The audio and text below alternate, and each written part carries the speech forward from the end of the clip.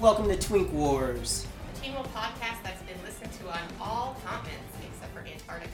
But we will get there. I'm Rashad. I'm Heather. I'm Jen. And today we're talking about Season 2, Episode 2, Shapeshifted. And this episode aired on June 4th, 2012. It was directed by Russell McKahee and written by Andy Cochran, which I don't remember if we've heard that name before or not, but I haven't really been paying attention. Maybe, but Yeah, I don't know. This one also got an 8.2 out of 10, so we're still pretty highly rated so far. And it had a viewership of 1.75 million, so people are already losing interest. Oh, well, that happens. I do think, though, that level is pretty good for this time frame, and also not even being on broadcast TV. They're on basic cable. Yeah. So, should we do our little... Should I do the previously on now, or do you want to talk about our topic for the week? We should probably do our topic and then do the previously on. Okay. So this week we're going to talk about our favorite superhero. Yes. Who wants to go first? I guess I'll go. Okay. Though I'm partial to the MCU, my actual all-time favorite superhero is Batman. Oh, you changed since we just talked about Well, this. I was going to say, my favorite anti-hero is Loki, but I wanted to stick to the true theme. So, okay. Yeah, I have always loved Batman since I was a kid, even when I wasn't into other superhero stuff. I just remember watching the cartoon in the afternoons, like at the end of the school day. Mm-hmm. And I was just a huge fan when the Dark Knight series came out. I've seen all the old ones too. I just love everything I've ever seen of Batman, pretty much. What do you love about him so much? Well, for one thing, I like that he's Got money. He does I'm have joking. money. He's I'm joking. In a sense, he's ordinary. Like, he doesn't have like supernatural powers or anything. He's just a dude who decided he was going to do this. Of course, he did have the help of coming from a wealthy family, but good for him that that's what he chose to do with it. I feel like. Sure. I just love the character. I love all the villains. And Batman are great, and I just really enjoy that whole I'm just a regular guy, a rich regular guy. Not so regular, but right. Yeah. But like I said, he's using his money to try to do good, right.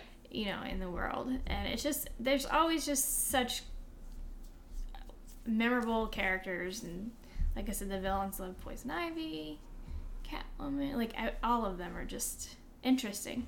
So I just really enjoy that. Who's your favorite Batman? My favorite Batman is Christian Bale. I figured you'd say that, but figured I'd ask. Oh, when I say I liked everything I've ever seen about Batman, I lied, because I do not like Ben Affleck Batman. I don't have a problem. Of all the problems that I have with those movies, Ben Affleck. Oh, there's plenty of others, but I just couldn't get onto the Ben Affleck I like Batfleck. train there. He's okay. I mean, yeah, Christian Bale would be my favorite too. Yeah. And Pattinson was good. I'm a huge fan of Robert Pattinson, and I'm still picking Christian Bale. He was the better Batman, but I appreciated what Robert Pattinson did with it, and I'm excited to see the next film they do. Cool. I'll go next, I guess. Go for it. So, I am going to say that my favorite superhero is Captain America. No. Yeah. Which is not a surprise to these guys, but, I mean, the audience doesn't know that. Yeah, I mean, isn't more than one version for me to pick from, so obviously it's Chris Evans, but he's just, the ideal, perfect, moral person. He's boring. It's not boring, though. You would think it is, but it's not. I like him. Yeah. He made me, honestly, Chris Evans made me give a fuck about Captain America. It's particularly I don't know enough about the comic books to have a, opinion on Captain America in the comics, but I had no interest in that character until I saw him on the big screen and Chris Evans was playing him. And I was like, I like Captain America now. Yeah. Don't get me wrong. Captain America, Chris Evans is great. He's just a little boring. Captain America is. I don't think he is. Why don't you think he's boring? Because I think he easily could be boring, but I think what makes him interesting is that because it's not easy for him to stick to his morals the way he does, because obviously the world doesn't necessarily agree with him, and it's constantly a fight for him to say, no, you're wrong, and I'm not going to change my mind on this, I'm not going to compromise my beliefs on this. But it's also not like I don't think he's, like, arrogantly moral, either. I don't think he's, like... I feel like he was a little at first.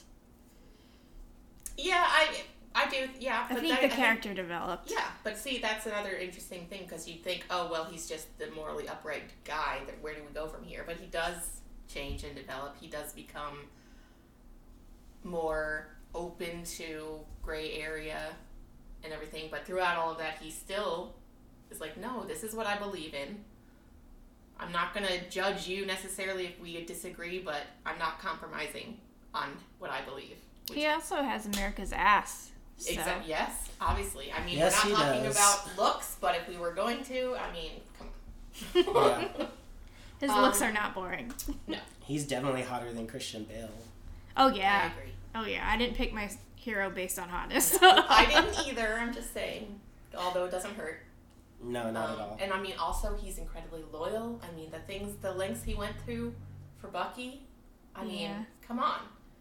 Anyway, yeah, so he's my favorite. Yay.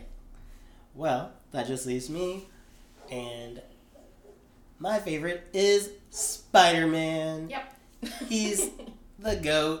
I love him dearly. I love that he has always been my favorite since I was a child and discovered him. And they can reboot his franchise as many times as they want to, and I'm always going to be satisfied. I'm never not going to have Spider-Man shit going on in the world. I never have to worry about the next time I'm going to see Spider-Man doing something. I might have to wait a little bit, but I'm always going to see Spider-Man eventually doing something. Who's the best Spider-Man?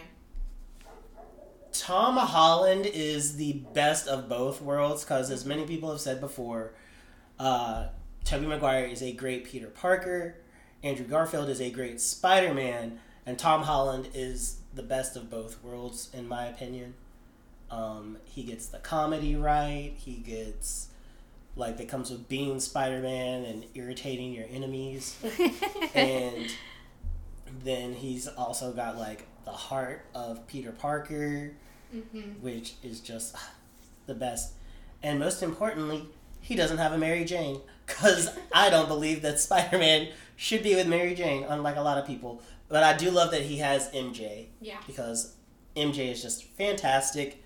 Best Spider-Man love interest, aside from Gwen Stacy. Okay. And, what? I was just going to say Spider-Man is my second favorite. He's so on the top of my list. Yeah. I had to. And My top 10. even though he has powers, he's still just a dude. He's just, like, he does not have super money to throw around. He's a broke bitch, and he knows the struggle, like, better than anybody. He knows what it's like to lose people. He knows what it's like to lose not only as Peter Parker, but as Spider-Man, to, like, fail. And I think that that's a really important part of that character, is that unlike a lot of superheroes, they mostly succeed, but Spider-Man fails as a hero, and then you have to watch him overcome and learn from his failures and keep going. And some of those failures hit him harder than others, and his perseverance is just, like, awe-inspiring. I love him, and I just think that he's the best. I think they all have perseverance in common. Probably. You can't be a superhero without having perseverance. No, it's totally true. And it's like Captain America and Batman have totally taken their L's before, too. Oh, yeah. So, but, yeah. I love him, and I love Miles. I love all of his little, like, spin-off friends. Like, I like Spider-Gwen. I like the whole Spider-Man universe. I love his enemies. Just, I love it. And he's friends... He is best friends with my other favorite superhero group, which is like, well, Spider-Man is just one person, but I love the X-Men as a whole. And Spider-Man and the X-Men are super tight. And he's like he's invited to the cookout. So. Yeah, X-Men are also in my top. I need them. I need to know what they're going to do about the X-Men. It has to be done, it's really hard. Because actually one of the X-Men podcasts that I listened to made the comment that they're worried about it just because the X-Men are very, sexy. And the MCU is very sexless. They're working on it, but still, it's the X-Men are so horny.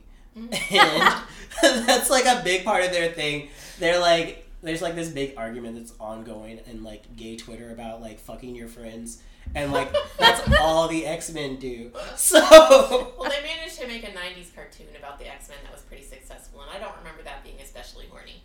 No. Have you seen how they drew Rogue's ass? I mean, okay, but I don't remember there being a lot of actual sex. Overt. No. So I think it can be done. It can be done. We shall see. But I'm talking about for the fans. Yeah. You need that. For the X-Men, I want them to be done in their purest form.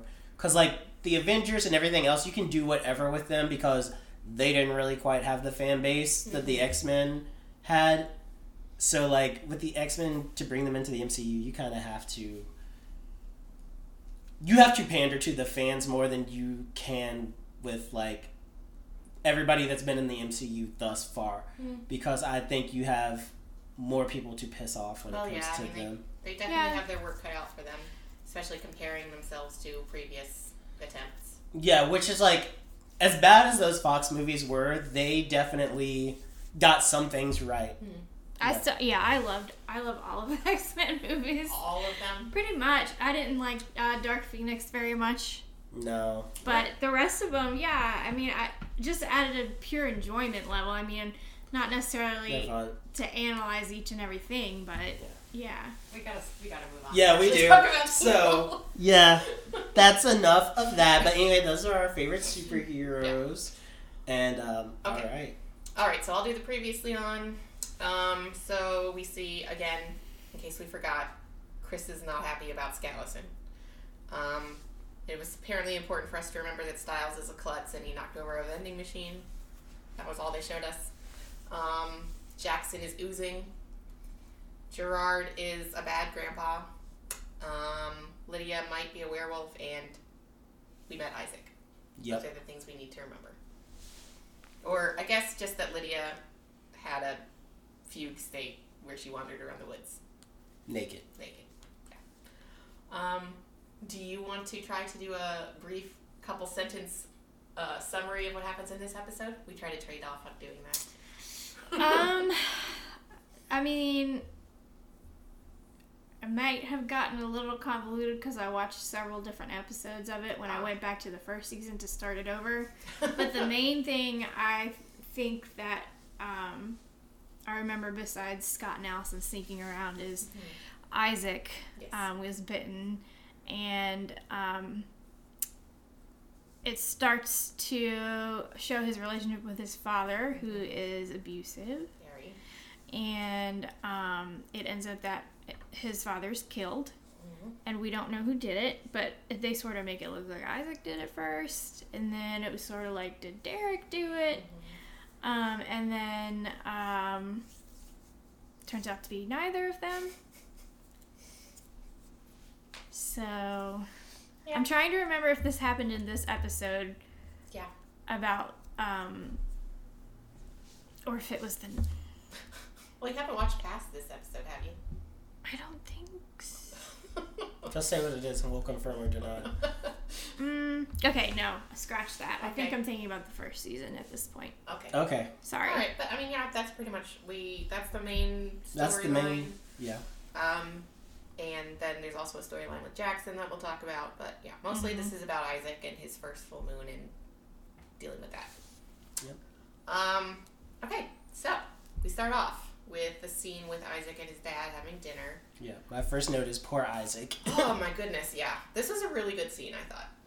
Because it was... Oh yeah, his dad is horrifying. Right. In fact, I forgot that this actor could be scary because I'm so used to him being not scary. Yes, he's Dawson's dad. Right.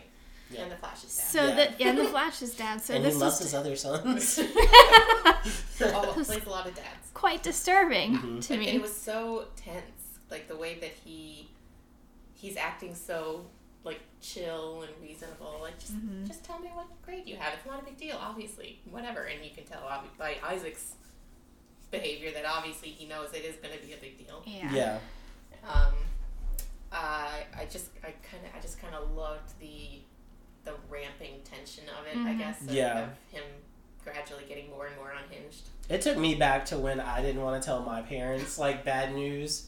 Like it was never going to be as bad as what he got, but it's just like, I remember that feeling of being a kid and being like, fuck, they're going to be so pissed. I also thought it was interesting when he meant, because we don't learn until later in the episode what he means when he says, do you want to take this conversation downstairs? Well, I thought that I immediately thought that meant that he was going to like take him down and like chain him up and just beat the shit out of him. Well, yeah, we knew it wasn't going to be good. Yeah. That meant. But it's like, have you seen The Black Phone? No, but you told me about it. Yeah, like, I was like, oh god, they're going to play Naughty Boy. Even though I don't really know what Naughty Boy means in that movie either. I don't know. But all you know is something bad is going to happen. You never find out exactly what it means, but you know it's not good. There just is a lot of good dialogue, I thought, in this scene. Yeah, it's very well acted. acted. Where he says, I'm not angry. He's still acting very calm, but, but of course I'm going to have to come up with a way to punish you. Because that's what a good parent would do and all that stuff. And then, of course, the bit where he broke the vase on the wall and you see that it almost hit Isaac's eye. And, of course, his dad is like, well, obviously that was your fault. Yeah. Because that's what an abuser would say. Yeah, which I was like, what a weird form of healing. The wound couldn't just close. The blood got sucked back up into his body, and then the wound closed. I made that note as well. Yeah. I don't know if we've ever seen that happen before, but... No. Isaac is a new breed of werewolf. He heals everything. Yeah. But, otherwise, that was probably my only nitpick about that scene. Yeah. So, Isaac runs off and his father Isaac goes off on his bike and his father drives off after him, and that's when we find out that Jackson lives across the street. Which, my first thing was like, is someone going to close the door to the house? Because they just left the door wide open. Yeah.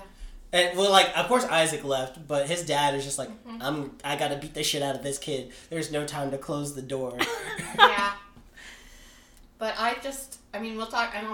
we'll see more why it's so strange when we actually see Jackson's house. Yeah, because I'm, like, very curious about how a family of gravediggers can afford to live across the street from Jackson. Well, I didn't feel like Jackson's house is out of place more than Isaac's house. Like, Jackson's house looks like it's like a mini mansion that should be in, like, L.A. Yeah, you would never see their houses on the same street. Much less right across from each other. Yeah, that's why I was, like, so curious. I'm like, how are they living how did these two people live in the same neighborhood? Right. Yeah. I don't know. Yeah, it doesn't make any sense. Like, just for plot convenience is why. Yeah. So then we go to... his dad tracks him down basically and sees his bike in this alley where suddenly it's just a downpour. Like, it wasn't raining at all when they left the house, but now it starts raining like as he's looking for Isaac. I thought this was a really cool scene too. Like the use of the shadow and the silhouettes and the fact that he has to take his glasses off so he doesn't have clear vision to see whatever it is. Yeah. And then his glasses are all obscured by the rain. I thought that was really clever. It was all really good. It was very intense. It was a horrific scene.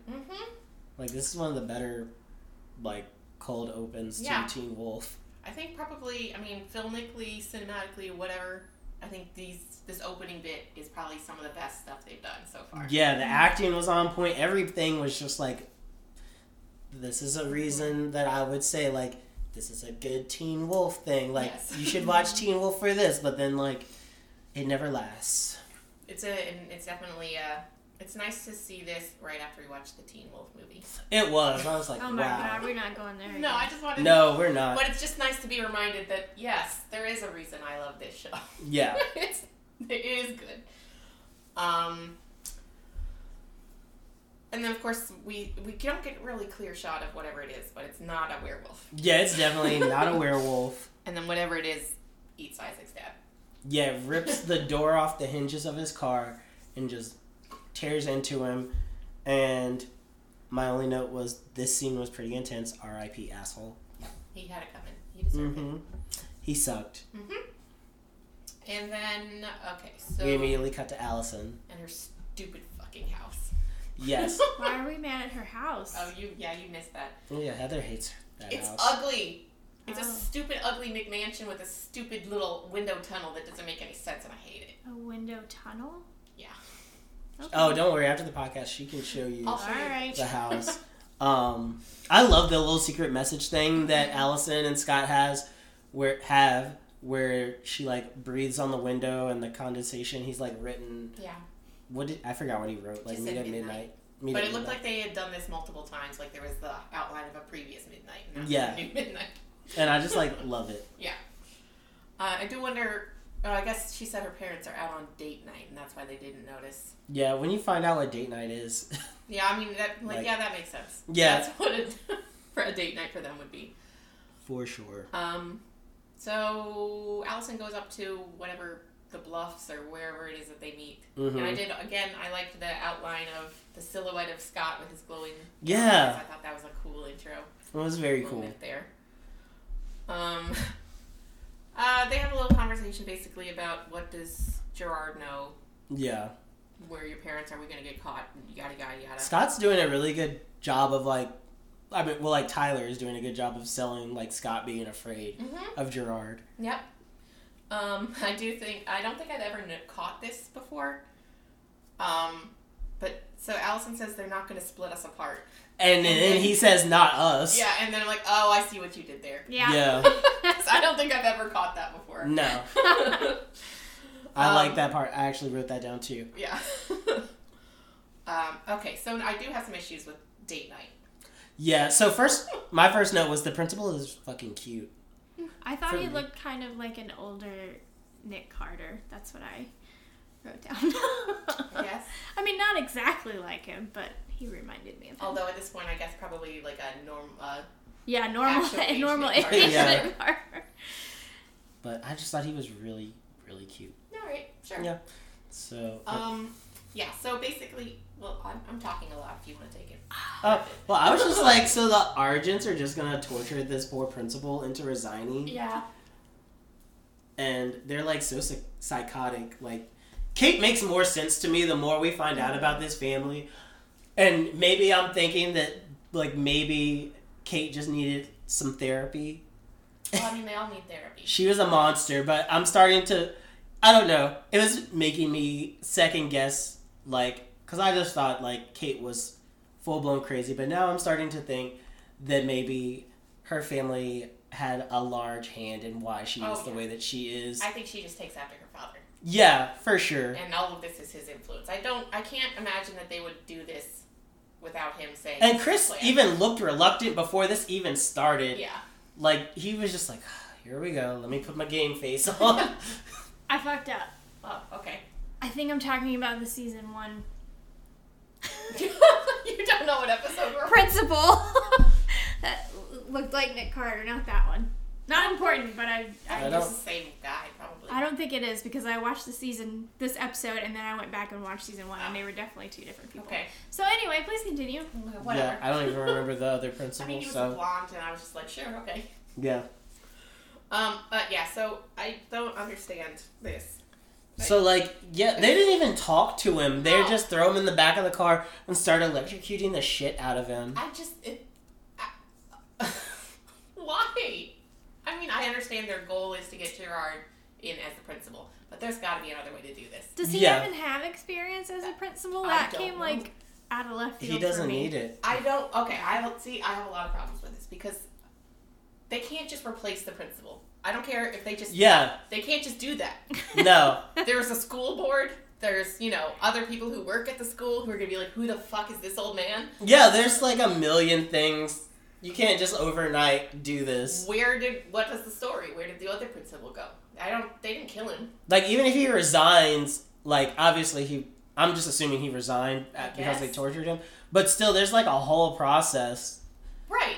But there's going to be like an interim principal. Maybe that's what Gerard is. But still, I think you'd have to... Maybe they tortured the entire school board. They did this all night long until Gerard was the principal. Yeah, maybe. They just went down the list and tortured the shit out of everybody. I wouldn't put it past them, honestly. It's just so insane. And it's so Teen Wolf. It is, very much so. And then the next very Teen Wolf thing that happens is that we cut to Isaac, and he comes and he runs down... and goes into the little, like, train yard, and I'm like, oh, Isaac, you think Derek can help you? Well, I was like, he doesn't know any better, but I'm like, oh, baby, not that one. I did think, okay, so then they did the thing again, where Derek is just all in silhouette and you see his eyes. Although, I feel like with Scott it made sense, because wasn't Allison, like, shining her phone light on him? As a reflection or something? No, because you couldn't even see him, and she was right. shining her light. They were all just they were wolf-eyeing. All right. Like, this was a heavy wolf-eye episode. Yeah, they liked that. They did this, like, 3 times at least or something. Multiple times. They did it with can we just call a lizard by its name when we get to the end? Does it matter if we call it what it's actually I feel like called? We need to wait until they Okay, that's fine. Then I'll just keep calling it the lizard. Yeah. So... Okay, but yeah, so Isaac goes to Derek and tells him that his dad is dead and he didn't do it. Then we cut to Styles and Scott in the locker room talking about wolf nonsense at top volume. As they do. And again, Styles is so tired of hearing about Allison. Yes. He is my representation on the show. It's like, yeah, I get it. You're in love. Okay, I get it. Okay? Yeah, so I appreciate that. One thing that I noted was, and I'm sure you've already discussed this before, but just how good his physical comedy is. Yes. Styles, he's just excellent. Mm-hmm. It's just every little trip or whatever, it's very believable and it's funny. Yeah. Then of course we get the gag of his, because they're talking about it's the full moon. Styles is still saying no, we need to chain you up, even though Scott is saying no, I've got it under control, I'm fine. So then he opens his locker and just a clown. Yeah. Or clown's never-ending chain. Yeah. And it just keeps going. I don't even think there would be enough room for that much chain in that locker. Like, there Probably was a not. hole in the back. They were feeding. And I don't understand why he put it in his lacrosse locker and not his regular locker. Why didn't he just leave it in the back of the Jeep? Yeah, why bring it to school anyway? You're not going to tie him up in school, are you? Yeah, unless he got it from, like, shop class or something. But, like, there's no explanation, so who knows? If the explanation is it was funny. Yeah. They had to set up Coach. Yeah. They did. And Coach wants to ask, but he's afraid of the answer. Rightfully so. Yeah. And so then Scott wolf eyes, and he's like, there's another werewolf in here. Right. So I guess, is that new werewolf lore? Like, he just knew, because it didn't seem like he smelled him. Yeah. He just kind of was like, wolf eyes. There's another werewolf here. I can't remember if I feel like they probably sensed each other before, but I don't know. We could say it's new wolf lore. Sure. Maybe if we haven't noticed it before, it seems new to us. Yeah. Although it's interesting because, I mean, we know that Jackson is not, there's something wrong with him. He's not just turning like he should be. But you'd think Scott would have sensed him as well. Right. By now. And Jackson seems to think that he will later. Yeah. But he didn't, apparently. Mm-hmm. And we know Jackson and Lydia are like the 2 most recent should-be wolves. Right.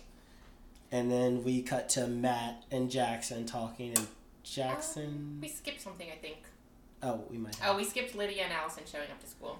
Oh, yeah. See, sometimes I do skip things, so I'm cool with you taking the lead, because I only focus on what's important to me. If I don't care about what's happening, I don't, make a note of it. Okay. Well, I want to talk about this because, I mean, Lydia's showing back up to school for the first time after everybody knows that she had her little mental break or whatever. Well, she also got attacked and had the mental break immediately after that, so... But I did also have wardrobe notes that I need to say. Well, I thought Lydia looked good. She looks great. However, I don't think that dress is appropriate for school. I may be some old fuddy-duddy, but I just don't think that is a dress that you should be wearing to class. Well, it's no worse than when Allison wore a bikini to swim yeah. practice or whatever that was. But at least, I guess she was at least swimming, and that's what that's for. But also, Allison's hair is huge. Yes, she looks like she came from the 80s movie. Yeah, I don't know what's going on with that. It doesn't look real. Like, I am assuming it's her real hair, but it doesn't look like it. It's huge. And also, Allison's outfit in this is weird. I do not like Allison's clothing choices this entire episode. No. The dress with the little panda thing on it. It's like that t-shirt, because it wasn't a dress. It was like a t-shirt with a panda face on it, and then a skirt. And the materials don't seem to go together to me. I thought it was I thought it was a shirt that had the skirt at the bottom attached to it. Maybe it did. Because then later on she has I don't think she always has the leggings on, but when she turns into action Allison, she puts her pants on. Maybe. Underneath the skirt. But anyway, I hated her outfit this episode. It didn't look like any of it went together. No, not at all. I'm like, who's dressing this girl? I don't know. It was Victoria's been torturing people too much. She needs to dress her daughter. Mm-hmm.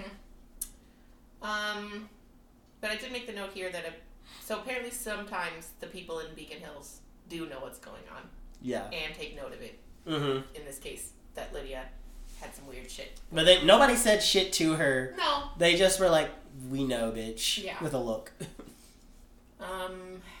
Then we're out on the lacrosse field. Yeah, and that's when Matt and Jackson, who, we still don't know Matt's name yet, because I made a note that, we don't know Matt's name until later on in the episode, when Jackson finally says it. But they're just talking. Jackson wants to borrow a camera from him that he can record in low light all night long. Which obviously sounds sketchy as hell. This was an issue for me. Mm-hmm. And I don't know what's going to happen next, so I don't know if they just needed a way to introduce this character, but they even make a point to talk about his family being rich. Why didn't he just go buy a freaking camera? That's in my notes. That was my note too. Just buy a camera. It makes no sense. Yeah. And so, but I do like that Matt was sassing Jackson, and he was like, I think your parents have $100. Yeah. Yeah, probably more, and probably plenty to buy you. Yeah, they pointed it out. Yeah, it doesn't make any sense. None. It's I looked it up and realized I was saying the wrong thing. It's Watsonian versus Doyleist. Okay. And the explanation is Watsonian is the reason in world because it's about John Watson in Sherlock Holmes. Okay. So why, from Watson's point of view, why is this happening? From the character. Doyleist is the writer. Right. Makes sense. Okay. So there's a lot of conflict in Teen Wolf between what is obviously the writer's reason for doing a thing, and then that leaves a big doesn't make any sense from a Watsonian perspective. Yeah. What? In world, it makes no sense for them to do this, but that makes sense. And I was like, I could get it if he was like, tell me what kind of camera to get. Right. That still serves the purpose of him talking to Matt. But being like, I need you to let me borrow this camera for $100. Yeah, it doesn't make any sense. No, it's really dumb. Or even if, he was saying, I need you to tell me what kind of camera to buy and help me set it up right. Yeah. Or something. I don't know. But, also, I decided Matt is cute. I don't care. Yeah, that's totally fine. I mean, he's not cute. I just, for whatever reason, don't like his face. That's fine. You don't have to like his face. I'm pretty sure. Did any of you watch The Midnight Club on Netflix? Uh-huh. Yeah. I'm pretty sure he's the guy in that. No, he's not on the Midnight Club. Then I'm gonna IMDb. No, definitely go for it. Because I need to see where I've seen him before. Yeah. Then I don't know. Well, you didn't watch Kamen Rider, so I know you didn't see him on that. But that's what I knew him from. His name is Stephen Ford. Okay, just normal spelling. Yeah, P-H-E-N. Oh, Stephen. Type. Okay, so they're having their little weird conversation. And then meanwhile, Scott and Styles are talking about trying to figure out who the other werewolf is. Yes, which the plan is horrible. I hate this plan. Yeah. I mean, Styles says he has an idea, and that it involves Scott being the goalie. And, yes. Which leads to Scott being like, okay, but what's the idea? And then, I mean, if you hadn't told me, if I didn't know ahead of time, I'd be like, yeah, still, I don't know what the idea is. Yeah. But it leads Styles to commenting, I don't know how you would have survived without me, which, I mean, Very true. I mean, literally, the season he would have died. The season finale totally hinged on Styles doing everything that he did in the season finale. Mm-hmm. Yeah, I mean, the entire show. Oh yeah, would have been canceled. Yes. If it wasn't from for a him. Doyleist perspective. but yeah, even in world, I don't think Scott would have lasted very long without Styles. Yeah. So then it leads to a very, stupid but funny bit where Scott keeps rushing out of the goal every time somebody and tackling everybody who comes and aggressively sniffing them. Which I have to take back my comment from the last episode because apparently people have aggressively sniffed things like that. It's not quite the same. It's not as bad as it was in the movie, but it was still pretty intense. Which, of course, and every time he does it, the coach gets mad and tells him, my favorite is when he says it's the goalkeeper, not the goal abandoner. Yeah, well, he did it like 2 or 3 times before the coach even said anything. Well, like, not before he said anything, but before he was like, if you do it again. Right, yeah. But, the first time he's like, you're doing this wrong, don't do that. Which is, okay, fine, yeah. And then he does it like 2 more times. He went over and over and over. Yeah. Like, the coach should have stopped that way sooner. Yeah, exactly. And then, actually, this plan is so stupid. Like, the goalie is the person who's least likely to tackle someone. Yeah. Yeah, so why did they switch to put him in that position? It makes no sense. It doesn't make any sense. Again, we know the writer's reason for doing it, so they could do this funny bit.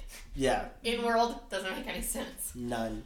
And we get the line that I always loved, where Styles and the coach talk, and Styles comments on Scott's uneven jawline. Right, because Coach asks, what is wrong with your friend?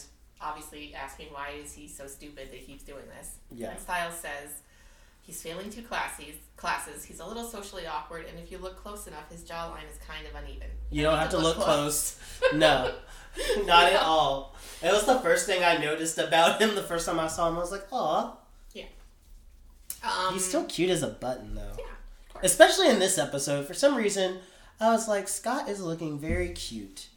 I think the season 2 haircut is good. Yeah. He looks older, but not old. Yeah. He just looks cute. I don't know.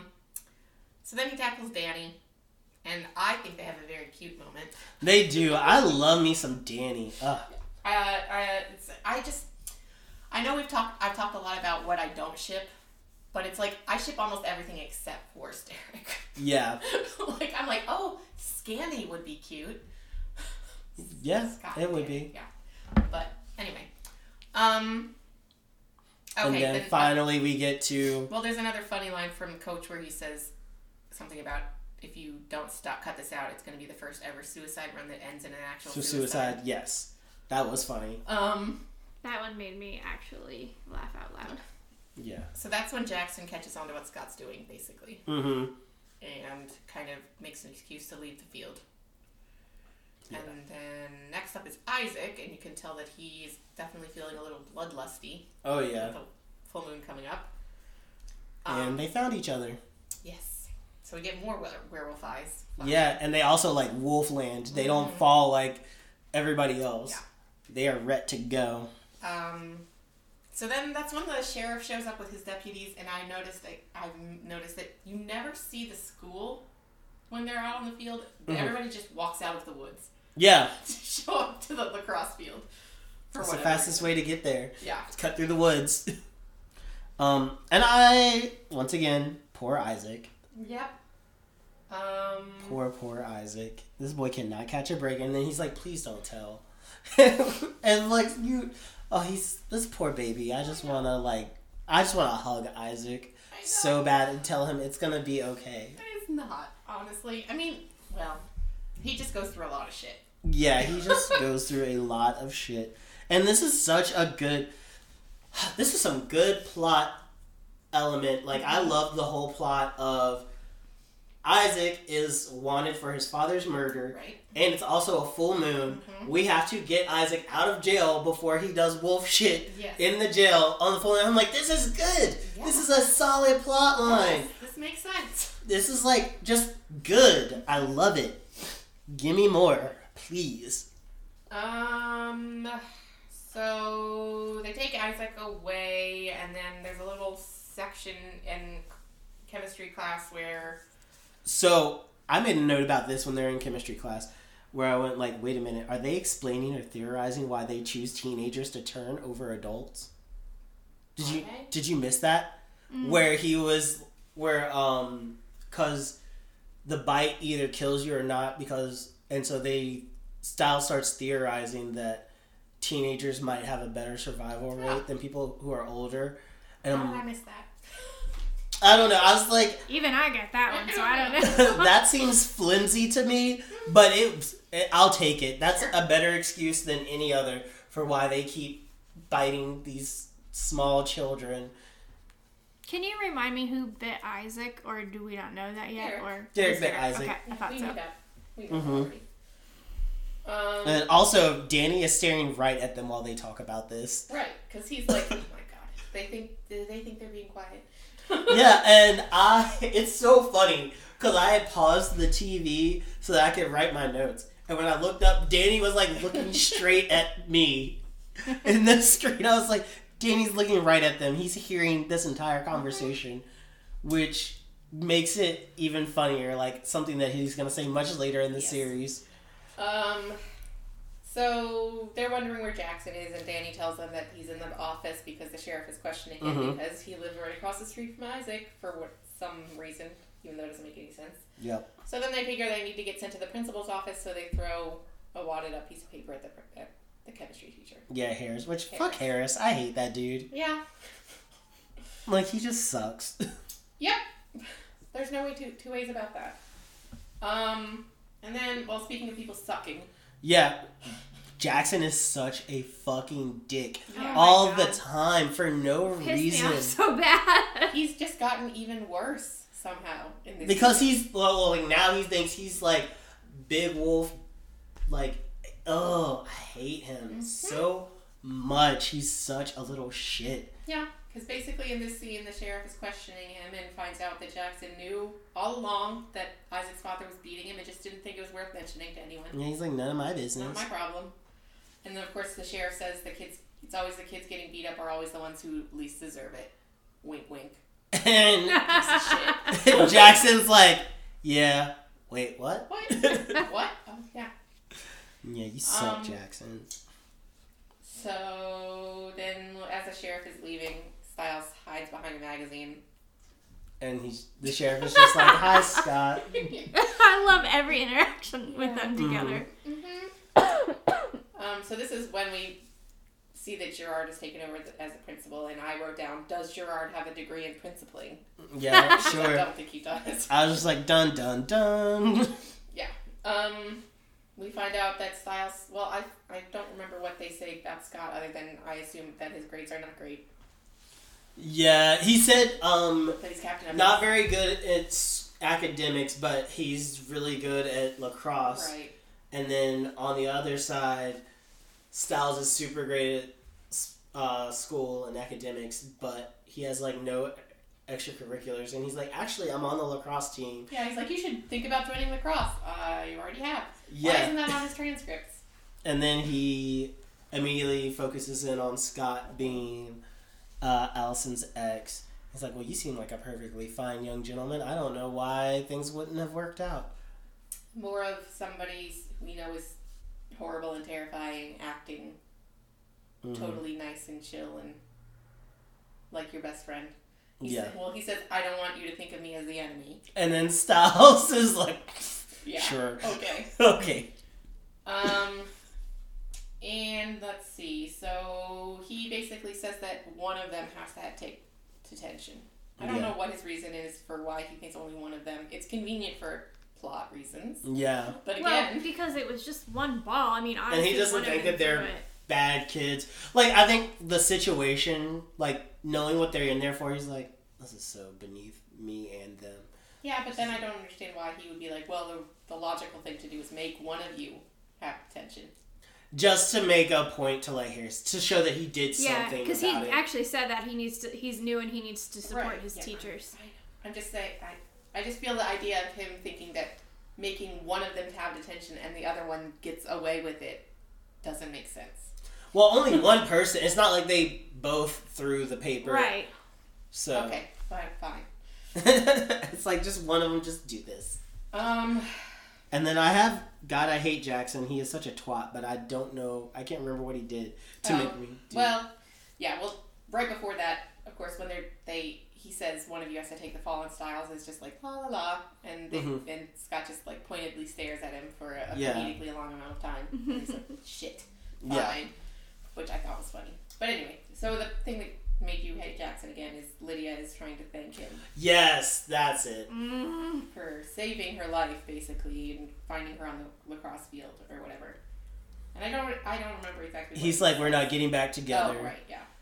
And he's like, you don't need to thank me for like not letting you bleed out or whatever. I'm just like, God damn. Ugh. But he does warn her that she should stay home tonight because it's the full moon.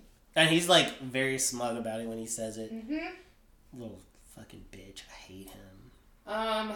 So Scott runs outside trying to, I guess, catch them before they take Isaac off to the police station, although I don't know. Yeah, oh my god, and then we just see him in the back of the police car giving hardcore puppy dog eyes. And this is where I'm going to also announce that I hardcore ship Skyzik. Oh, I'll have to see more before I start shipping that. Yeah, this is, I mean, there's more down the line, but yeah.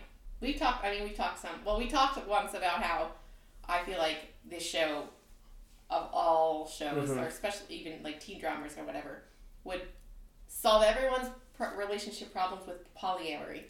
Yeah, they could all just be together. They could just be the pack that fucks. Yeah, there's just so many, not necessarily everyone with everyone, but there's just so many like triads and I don't know what the word for quads. Is it a polycule? Well, I think polycule is just any number. Any number. So, well, but yes. Yeah. Well, like, let's just leave. We don't need to get into the specifics. Various formations of polycules that I would love to ship. Yeah. I think they could all work. Yeah.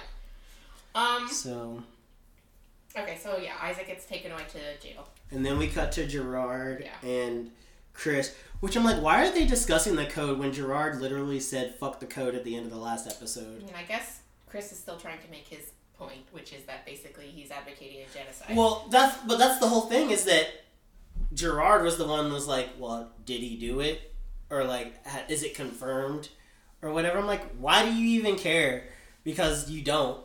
I guess he's just like, I mean, we might as well. It's just inconsistent writing, I feel. But he obviously still, when Chris is basically saying we don't know for sure, Gerard's still like, whatever. Yeah, don't care. I'm like, why even put up a front like you care? Because you don't anymore. I'm just going through the motions, probably. I guess.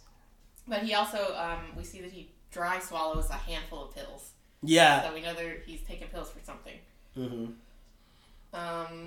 And then we cut to Matt and Jax. Oh, wait, well, first Allison is watching through the doorway, and then they close the doors. Her giant helmet hair and weird as hell outfit. Yeah. Allison, what are you doing? I wish we could have gotten a clip of Chris just being like, change your fucking clothes. You can't come with us. You look ridiculous. And then we cut to Matt and Jackson. Yeah. And this is when I said, why can't Matt just tell Jackson what kind of camera to buy and he just get it himself? He's made it clear he's rich as fucking spoiled. And then that's when they finally say Matt's name. Yeah. Because Jackson calls him by his name. So, okay. So that's funny, because they're gay. So this is where, I mean, obviously up until this point it definitely sounds like Jackson is making a sex tape. Yeah. And Matt tries to subtly question whether it involves Allison because he saw them go to the dance together and thinks maybe they're a couple. Yeah. To which Jackson is basically like, making a sex tape is below me. Yeah. I'm documenting my history. Oh my God. Like, if you're Matt, what the hell do you think he's doing? Like, yeah, I was like, Jackson is so weird. Like, so obviously the first rational option is out if he says he's not making a sex tape, which, I mean, he could be lying, but he doesn't seem to be. So what the hell else is he doing? I don't know. Ghost hunting, maybe? Who knows? He's such a dick, and he's so fucking weird. Yeah. And he's, like, he acts like he's the fucking principal at the end of, like, whatever season of Buffy that was, when he's about to ascend. He's like, I'm just about to be, like, the best fucking thing ever. You mean the mayor? The mayor! Oh, yeah. Why do I keep calling him the principal? My bad. They're an authority figure. I'm sorry. I'm thinking of Principal Snyder. Yeah. But he just got kidding. eaten by the man. Yeah, wrong show. Spoilers for a show that ended in 2000. Yeah, sorry. Okay. So, yeah, Jackson is gonna do some weird shit. Who knows? Then we see, I guess, maybe it was the same scene, or, I don't know. At some point we noticed that there was a deputy at the Argent house. So we know one of the sheriff's deputies is a hunter. Mm-hmm. And then next we cut to Derek. Yes. The next thing I have a note of is Derek. I guess Derek goes and picks up Scott from school, and because they have to go to the house, because Derek's like, I don't know what's in the house, but whatever's in the house, it's worse. I think he does know what's in the house. No, they don't know exactly what's in the house. They just know that whatever Jackson told the police made things worse. And if the police get to the house before Derek and Scott do, that's how I understood it. Something is gonna happen. I interpret it as Derek is saying, whatever Isaac told them, I know for a fact what they find in the house is going to be worse, but I'm being cryptic again and not telling you what that is. No, that's not what happened. Jackson, he said specifically, whatever Jackson told them when they were questioning him, whatever's in the house is worse. It made things worse. I know. I'm just saying I think he already knows what's in there and that it is going to make it worse if they find it. I don't think that they knew what it was. They don't. Derek does. I didn't. I don't think that I'm Derek with Rashad. All right, fine. So... Then they go, and then Derek and Scott, as they're, searching through the house. Oh, and that's also when... So, we kind of skipped over that part. That happened before Matt and Jackson had their conversation, was when they needed... That was when Derek picked Scott up from school, and then we cut to Matt and Jackson. Because as Matt's leaving, Matt sees lights going or flickering inside of Isaac's house across the street when he's leaving Jackson's, and that's Scott and Derek searching the house looking for evidence. I don't remember that, but okay. So then that's when Derek has that conversation with Scott, and he's like, so you saw what happened on the lacrosse field? And he's like, yeah. And I'm like, Derek is literally always watching these children. He's such a good dad. Not only does he never miss a game, but he never misses practice either. Never.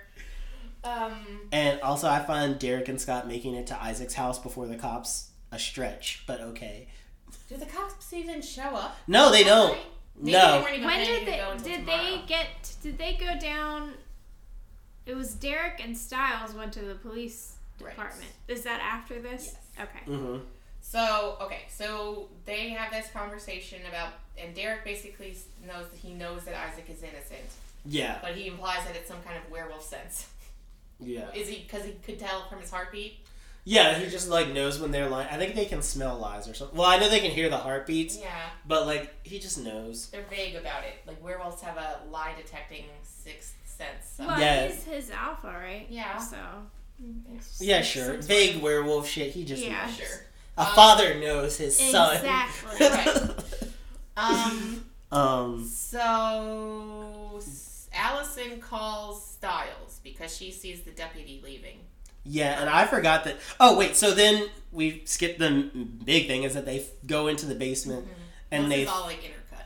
Yeah, they go into the basement and they find that Isaac's dad has been chaining him up or locking him up in the basement, in a deep freezer in the basement, which is fucked. Yep. So yeah, Allison calls Stiles, yes, and tells him that this deputy left and he had a box with a picture on it, and she sends him a photo of what it was, and obviously it's Wolfsbane. I'm like, I love that werewolf hunters have a box with Wolfsbane on the outside of it. It's like, yes, the Wolfsbane for the werewolves. You never know. Don't want to get it confused with who knows what else other types of fancy bullets they have. With the sage or whatever. It's just ridiculous. It made me think of the Emperor's New Groove. Yeah.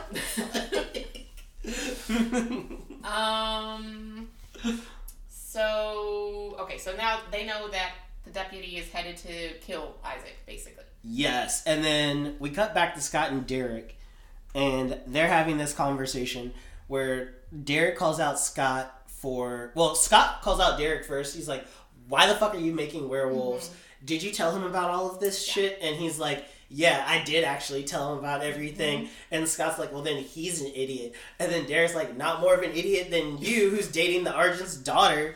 And all valid points. He's like... Okay, I'm not going to call Isaac an idiot, because he obviously has justifiable reasons for wanting to be... He's like, that's... If I was Isaac and I was in his position, I was like, it's better than being beat to death by my dad. Yeah. It's like, if I take a Argent arrow to the heart, so be it. Mm-hmm. At least I can, like... It's got to be better than what I'm going through. He's desperate. Yeah. So, that's fine. I don't include Isaac in this conversation. Okay.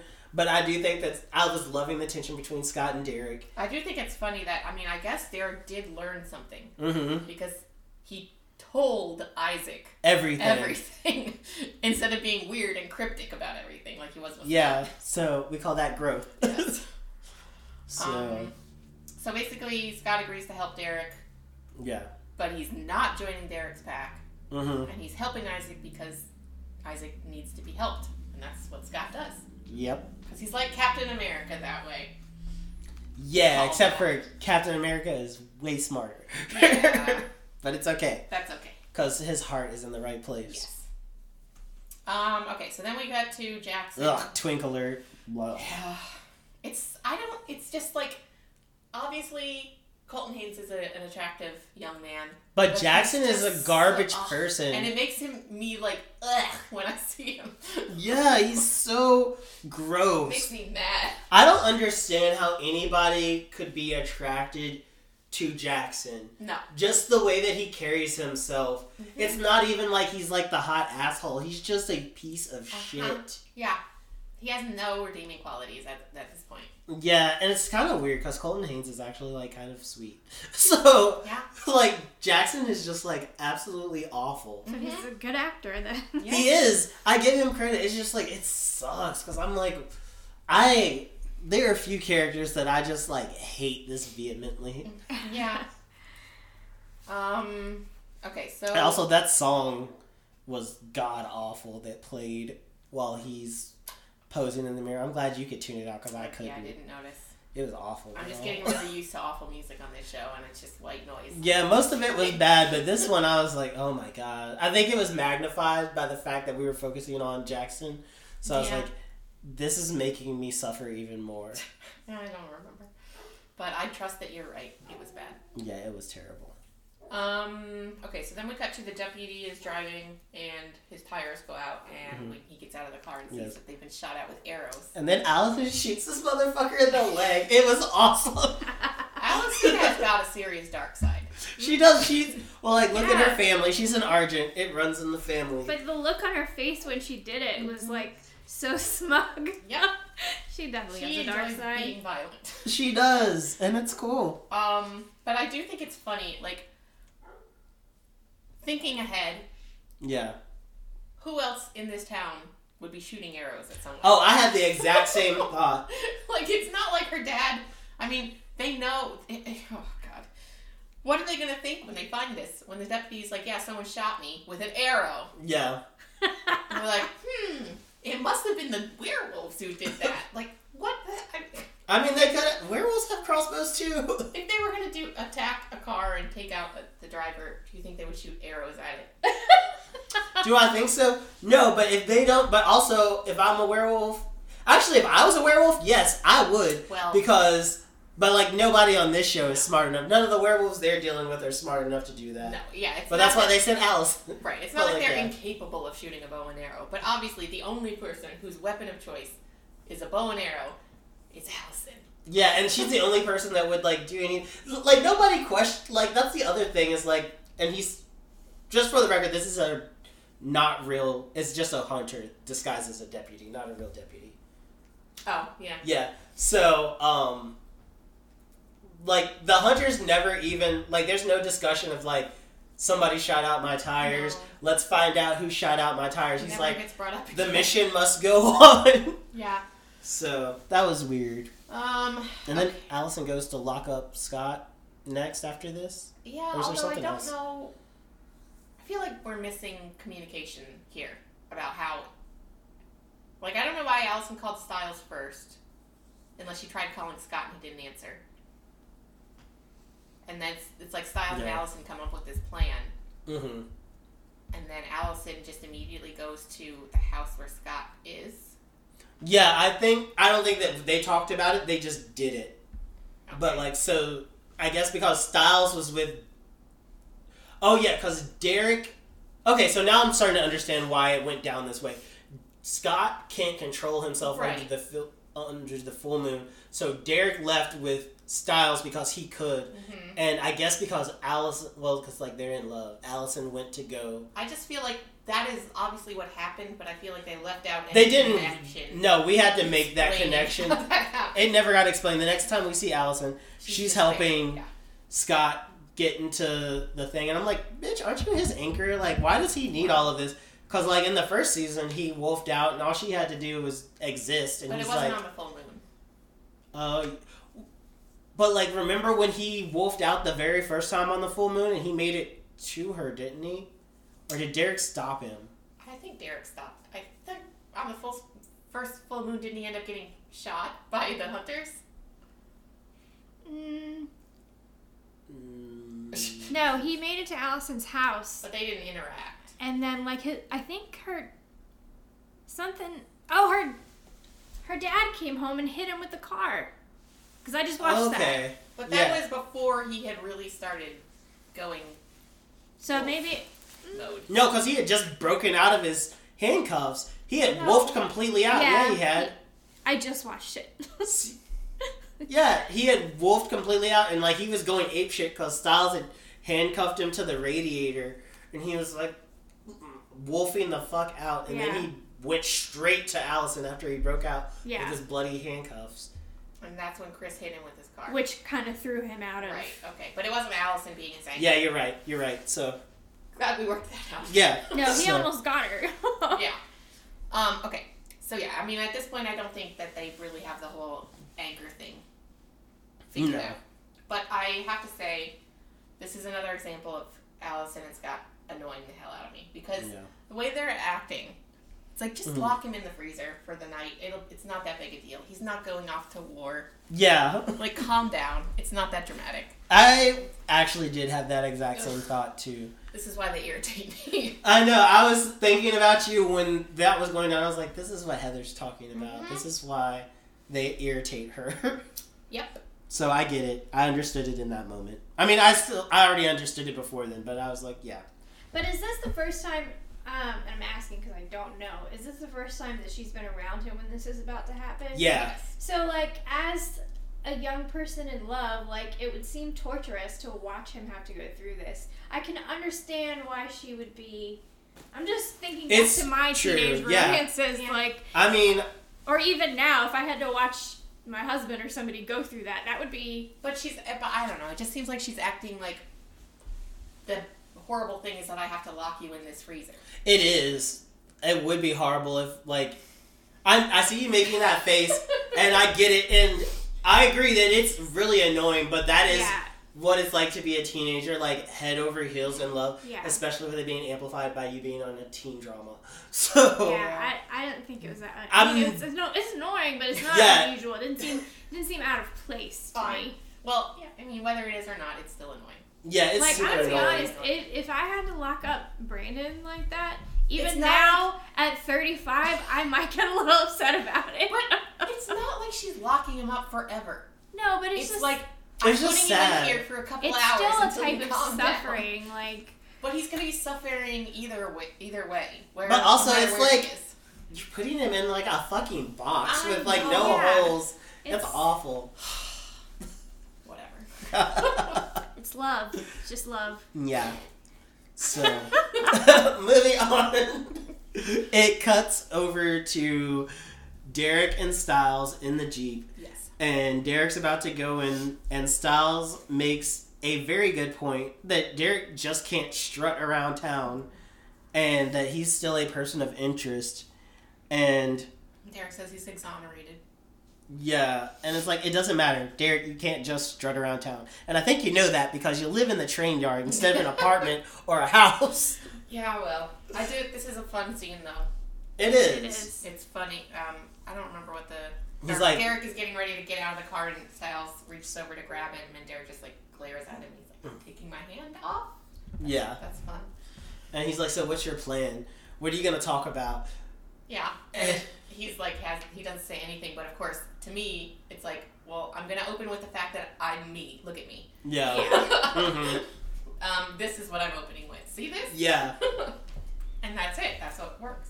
Yeah, and he does talk to her. He's very good flirt. He's never this smooth. He got me. Like, I was like, I know. oh. She was immediately interested, which I mean, like, I would have been too. Who wouldn't be? Yeah. Yeah. He was fine. Let's see. Okay, so and then of course we got some more. Everybody in this episode is so incredibly stealthy. Yeah, but also the plan on both ends is dumb to me. Well, not so much on Derek and Styles' end. Styles can always have an excuse to be in the sheriff's office. Sure. But as far as the hunter sending this decoy deputy, I'm like, this is fucking stupid. Yeah. The sheriff's office is very small. They all know each other. So you can wear whatever getup you want to. The only people who are going to, like, be fooled are people who don't work at the sheriff's office. Yeah, but it seemed like there was only that one lady working there. Yeah, which was confusing to me. I'm like, where's everybody else? Well, they're all out investigating the murder. They can't all be out. That's, like, not good resource. I know, I agree. Which I know that we know the sheriff's department sucks. Yeah. That was my note. This plan is actually really dumb, or the sheriff's department is that inept. So I'm gonna go with that. Yes. Although I do think it might have been a better plan to have Styles distract the deputy, because again, like you said, he's there all the time. But I was thinking, but that's why I think that it was better for him, because if he gets caught being somewhere that he's not supposed to be, he can get out of trouble easier than Derek could. Yeah. In fact, the first thing they're going to do is either shoot Derek or put him in jail. Okay. Fair enough.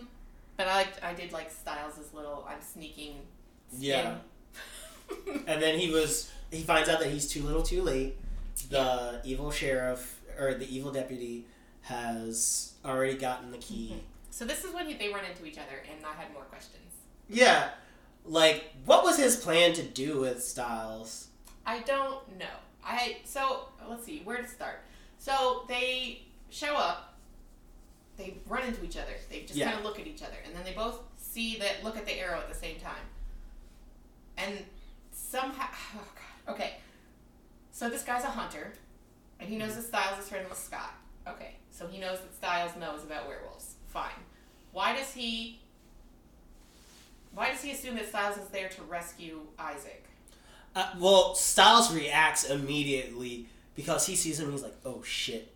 So what? Oh god. I don't know why they both seem to automatically know that they should be on opposite sides. Because Styles recognizes that dude should not be there. So, like, even if it doesn't have anything to do with werewolf shit, that dude knows that knows that, like, he himself is up to no good, and that this teenager has just, like, seen him and made him, so he's like, I can't let this kid get away tell on me, because that will interrupt what I'm doing. Because I wasn't actually, up until we started talking about it, I was not factoring in the fact that he's not an actual sheriff's deputy. Yeah.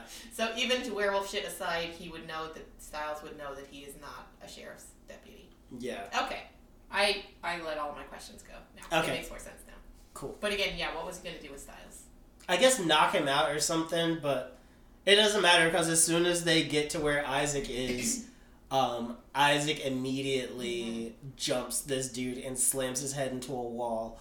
And I'm like, good for you. Also, Isaac has a wolf face! Yeah! We get a new wolf face. Should we rate it now or wait till the end? If you want to rate it now. Okay. I do think it was a little silly looking. Oh, I liked it. I don't know. Something about it. It's not as bad. He doesn't look as goofy as Derek. Yeah. But something about it was weird to me. I don't know. I'll give it a 3. I give it like a 3.5. Alright.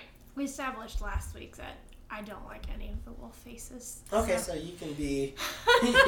They're all ones. Yeah, you don't have to do that. And then, So Isaac kills the hunter. Did he kill him? I thought he just slammed his head into the wall. I think he knocked him unconscious. He's got werewolf strength, enough to open the door to that cell. And he doesn't but the way that it He fluctuates... doesn't know how to control it, and he slammed that guy's head into the wall. Probably dead. I don't think he's dead. I don't think he's dead. Okay. I think he should be dead, but I don't think they put it on Isaac like that. I mean, the way this show is, they wouldn't mention it again either way. Yeah. Right? So, should be dead, but probably isn't for the sake that, like, if he was, then the Argents would go at Isaac that much harder. Oh, I guess we know a way to tell if he has killed someone. Oh, yeah. So. Which I don't think we've covered yet. No, we haven't, because there's been no way to bring it up. So, no, he didn't kill him. Okay. Alright, so then Isaac sees Styles, and he's basically getting ready to attack him, and then Derek shows up and roars in his face. Mm-hmm. And poor Derek. I mean, poor Isaac. Oh, Daniel Sherman does really good, like, abused child. Aww. He sells it. I'm like, oh, poor sad. baby. It's really I sad. want to wrap him in a blanket. I know. But he's okay. And then, while all of this is going on... well, of course, I mean, then we have to, before we go from that, Styles says, how did you do that? And Derek has to give his big hero shot. I'm the alpha. I'm the alpha. Yeah. Yeah, so. And then, also, they're like, what happened here? And he's like, he did it. Oh, yeah. The unconscious dude. Just awkwardly, like, yeah. So then we go back to Isaac's house where the lizard monster has shown up and scared the shit out of Allison, who immediately pulls her blade out, and she's like, I love this version of Allison, where she's just like, come on, come at me, bro. Mm-hmm. And you can tell that she's scared. But she's like, I will fuck you up with my little kunai. And no, she just took a kitchen knife. Oh, I thought it was like a little, like, one of her little, like, wolf knives that she has. No, she just took it out of the... Oh, just kidding. Thing. Well, either way, she's ready to go. And Scott hears Allison in danger, and he pulls out all the wolf strength to bust out, and the lizard monster is, like, getting ready to come for Allison, and then Scott just bursts through the basement door and is roaring and ready to, like, tear the lizard monster apart, and it immediately scampers off. Yeah. And he doesn't just, like, knock the door down. Like, he bursts through it. Like, it exploded. He was ready to go. So then, of course, they're like, what the hell was that? We don't know. Like, nope. But it definitely wasn't a werewolf. Yeah, it was just like, when it first happened, I was so intrigued. I was like, what the fuck is this? We've got, like, monsters now? I will say, I mean, and again, you don't get the same effect having seen it multiple times, but I do remember watching it the first time and being like, this is an interesting mystery. Yeah, I'm like, what the fuck is that thing? Where does it come from? And, like, I don't remember, like, when exactly we find out what that is and where it comes from, but I was very, like, I'm ready to go back on this mystery of, like, watching it do its thing and them trying to figure out what it is and how to stop it. Yep. And then we cut to the piece of shit himself, Jackson, and he wakes up and he's so excited. It's like Christmas morning. Yeah. He's like, oh my god, I can't wait to see what happened. And he looks on the camera and there's nothing. Yeah. And I'm so satisfied. I guess 8 hours of him just sleeping. Yeah, I was so happy to find out that he didn't turn. Yeah. It was just like, so... I'm just wondering what he thought was going to happen, though. Like, he thought he was just going to morph into a werewolf in his sleep and just stay there?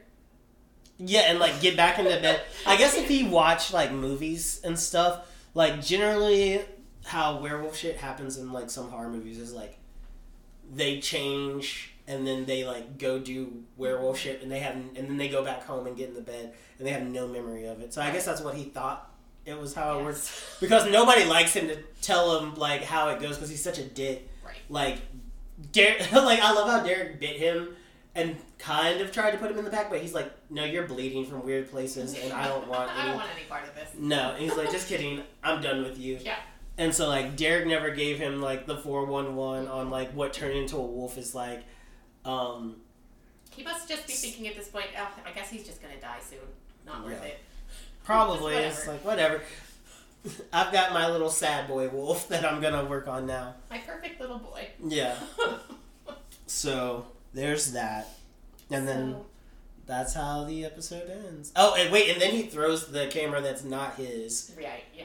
And we hear his mother, but we don't see her. Yeah, but he wasn't even that loud. I didn't feel like... Yeah, it didn't sound like... What's happening? Like, yeah. Nothing. Just chill out. Well, I think his parents are a bit overbearing. Mm. I get the sense that they are overbearing just because of, like, how they think. Well, they should be more overbearing and making him go to therapy. Yeah, and not be such a piece of shit. Ugh. Like, your son sucks. What is Jackson's last name? Is it Hyde? Jackson? Jackson... I know they've said it. I can't remember. I don't know. Either way, Jackson's mom, do better. Yeah. With your kid. Okay, so we got one Twink alert. We got a new werewolf face, which you've already rated. Whitmore, that's his last name. Yeah, I knew that. You'd think I'd read enough Teen Wolf fan fiction over the years to know everybody's name. Because it's written down. Yeah, people.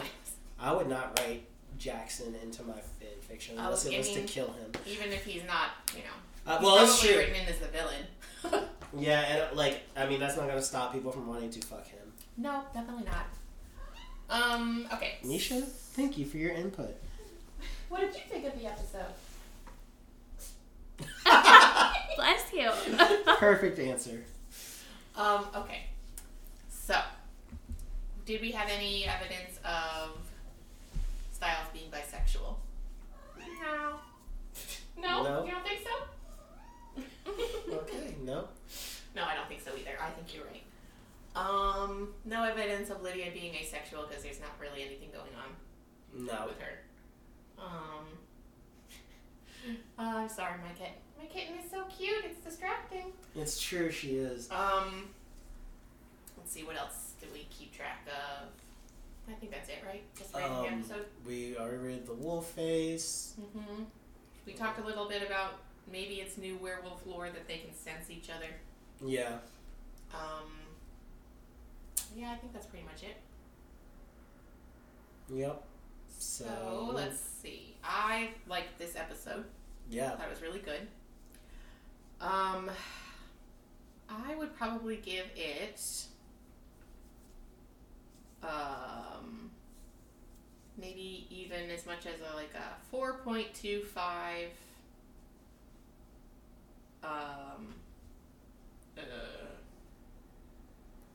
incriminating arrows left at a scene. Okay. I will give it a solid $400 cameras that don't belong to Jackson that were thrown. Okay. Jen? I would give it for the dad from Dawson's Creek. Okay. And I honestly probably would have said 5, but I don't really have much to compare it to yet. And also the very first scene when Scott is running on all fours through the woods to get to Allison's house. That's not this episode. Are you sure? I'm pretty sure. There were no twin trots. Yeah. Oh, you know what? It might have been the first episode of this season. Yes. There was a lot of twink trotting. Okay. Yes. So what was that? Okay, but yeah, 4. Which, that is what we have decided to call the Wolf Run now. We've officially dubbed it the Twink it's Trot. So bad. Yeah. Okay. So I guess that's it. Yeah. We're done? Alright, so that's it for this week's episode of Teen Wolf. Did you want to name drop next week's episode? I don't remember what it's called. It'll be season 2, episode 3, whatever that is. Yeah, so we'll leave it at that. If you would like to talk to us for any reason whatsoever, you can email us at twinkwarspod@gmail.com. And if you want to see some of the random nonsense I reblog on Tumblr that's related to Teen Wolf, you can follow us at twinkwarspod on Tumblr. And I really need to do more with the Twitter, but it's also at twinkwarspod. Okay. So that is that for Teen Wolf. And now we're gonna talk our shit. Alright, so let's talk about what we've all been watching. Well, should we just talk about the thing we've been saying we're going to talk about? But not spoiler. Phil, talk about it. Okay, well, like, yeah, so Jen and I have finally caved and watched The Last of Us. And not just like one episode, we are completely caught up now. Yeah, I actually have been watching it from the beginning. I may have misrepresented that. Sorry. Sorry, my bad. I watched it. I've been waiting for it because I played the games and they're just like my favorite games of all time, and I knew it would make a good show, so yeah, I was really excited for it. But we were behind Heather. Yeah, you guys only watched it a couple days ago, right? The episode 3. Yeah, I've watched it twice, but yeah. Yeah. But I was just like, you gotta watch it so we can talk about it. Because it's just... And I knew that meant I was gonna cry. Yeah.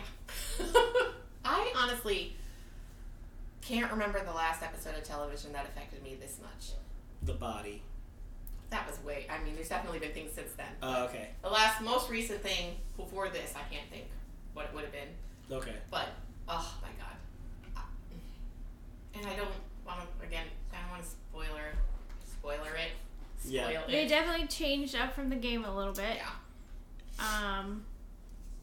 Which I think is, because I've heard plenty of people at this point describe the game and how that goes. Yeah, I prefer this to the game. It gives it so much more depth. Definitely an improvement. Which a lot of times, if you see something in another form first, like having played the game, then you don't like changes that are made in a second form. That is not true in this case. And did you guys watch Chernobyl? No, I started it but did not finish it. Brandon watched it, but I didn't. Well, I had forgotten, because I watched that and thought it was amazing, and I had forgotten that one of the showrunners for this is the guy who did Chernobyl. Yes. And of course, the other showrunner is the guy or one of the people who made the game. So it's like, you've got this guy who's proven to be really amazing at creating television, and this guy who obviously knows the story. Yeah. And how it should be represented, and is there to make sure that they don't ruin it. Yeah. I've honestly been blown away by like the side-by-sides of certain scenes. They'll show the HBO version versus the game version, and it's the exact same thing. Like, it looks so good, and they've done it so much justice, but added to it as well. Because do you watch the little tidbits after the episode where they talk about it? I have not. I've seen the one for episode 3. I haven't watched the other ones. Because I think it's Neil is the guy from the game who helped make the game, but he was talking about whenever they are thinking about changing something, obviously they think, okay, well, does this change improve anything, or are we just changing it to be changing it? So yeah, and they only want to make changes if it makes the story better, which I think, so far I think they certainly did. And again, I don't want to get into spoilers or anything, but I do feel like they have been doing an excellent job of subverting audience expectations. Yes. Especially because you're watching a zombie show, so you have this concept of what you think that means. Yeah. What you think is going to happen. And then they keep proving you wrong, and the thing that does happen is so much better. Yeah. Like, I don't know if that's not really a spoiler to even just use as an example. Even in the first episode, just a little thing like the daughter goes through his drawer and takes money out of it. Yeah. And my cynical TV viewer self is like, oh, she's stealing her dad's money. They have a strained relationship or blah, blah, blah. But then, no, she's just taking his money to get him a gift. And then later it's like, yeah, I used your money for it. And it's like a very cute thing. I'm like, oh, wow. They surprised me with that. Yeah. And I feel like this episode was like a series of that. Yeah. Like, I kept thinking something horrible was about to happen, and then it didn't. Yeah, I was like, oh yeah. Something horrible did happen, but in the best, most beautiful way. I wouldn't say it's horrible. Yeah, sure, it's not horrible. It's, I think, in this world, probably the best you can hope for. Yeah, 100%. Oh my god, yeah, it's totally like, yeah, you're right. It's not horrible at all. No, but it was horrible to hear, like, as it was set up. It's still, I wept like a little baby. Yeah, but it wasn't because I was, like, sad for sad. Yeah. It was, what's the word? Not heartwarming. Cathartic. Yeah. I feel like there's a specific word I'm trying to get, but I can't get to it, but whatever. It was excellent. Just the episode was excellent. I'm never going to be able to hear Linda Ronstadt's long time without crying. Oh my god. I'm not nearly as versed in television shows as you are, but it has to be probably one of the best episodes of television I've ever seen. I think so. Yeah. And the fact that they did this in episode 3 is so impressive to me. I know, I'm excited for what's in store. So am I. Oh my gosh. I'm excited to see how you react to what's in store. Because, and they've already got you in shambles with episode 3. I mean, I know. I'm expecting it. I know there's going to be some... It's a zombie show. I know people are going to die and sad, horrible things are going to happen, but... It has me excited for, season 2 already. Because I'm wondering if they're going to make it all the way to the end of the game in this season.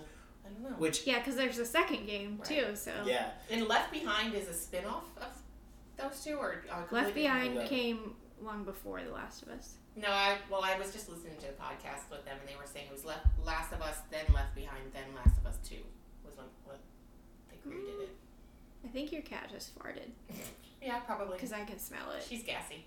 I don't know, you may be right, but I thought... I'm pretty sure that's what they said. I just remember my friends playing Left 4 Dead years and years Not and years. Left 4 Dead, Left Behind. Yeah. Left Behind? I think it's a spin-off. Wait, Left Behind, I'm pretty sure that's I'm confused isn't about that what we're talking something about. completely different? Yeah, I'm There's really Last confused. of Us and Last of Us 2. And then there's some DLC. What is Maybe Left that's what it Behind? is. Be careful Googling things so that you don't spoil yourself. Left Behind. Yeah, it's the DLC. Left Behind. Yeah. Yeah, that was the yeah. Because the way they were talking about it, they were saying there's more information in that applies to backstories and stuff. Yeah. It does, yeah. So it kind of feels like, I think they're, at least from what I get from them, is they're just kind of putting the story together from what exists in the game in the way that just makes the most sense for this. So, not necessarily in... Well, that's how it went in the game. The DLC came out long after the first game. Mm-hmm. So it was kind of tacked on to the end. And right. Yeah. But anyway.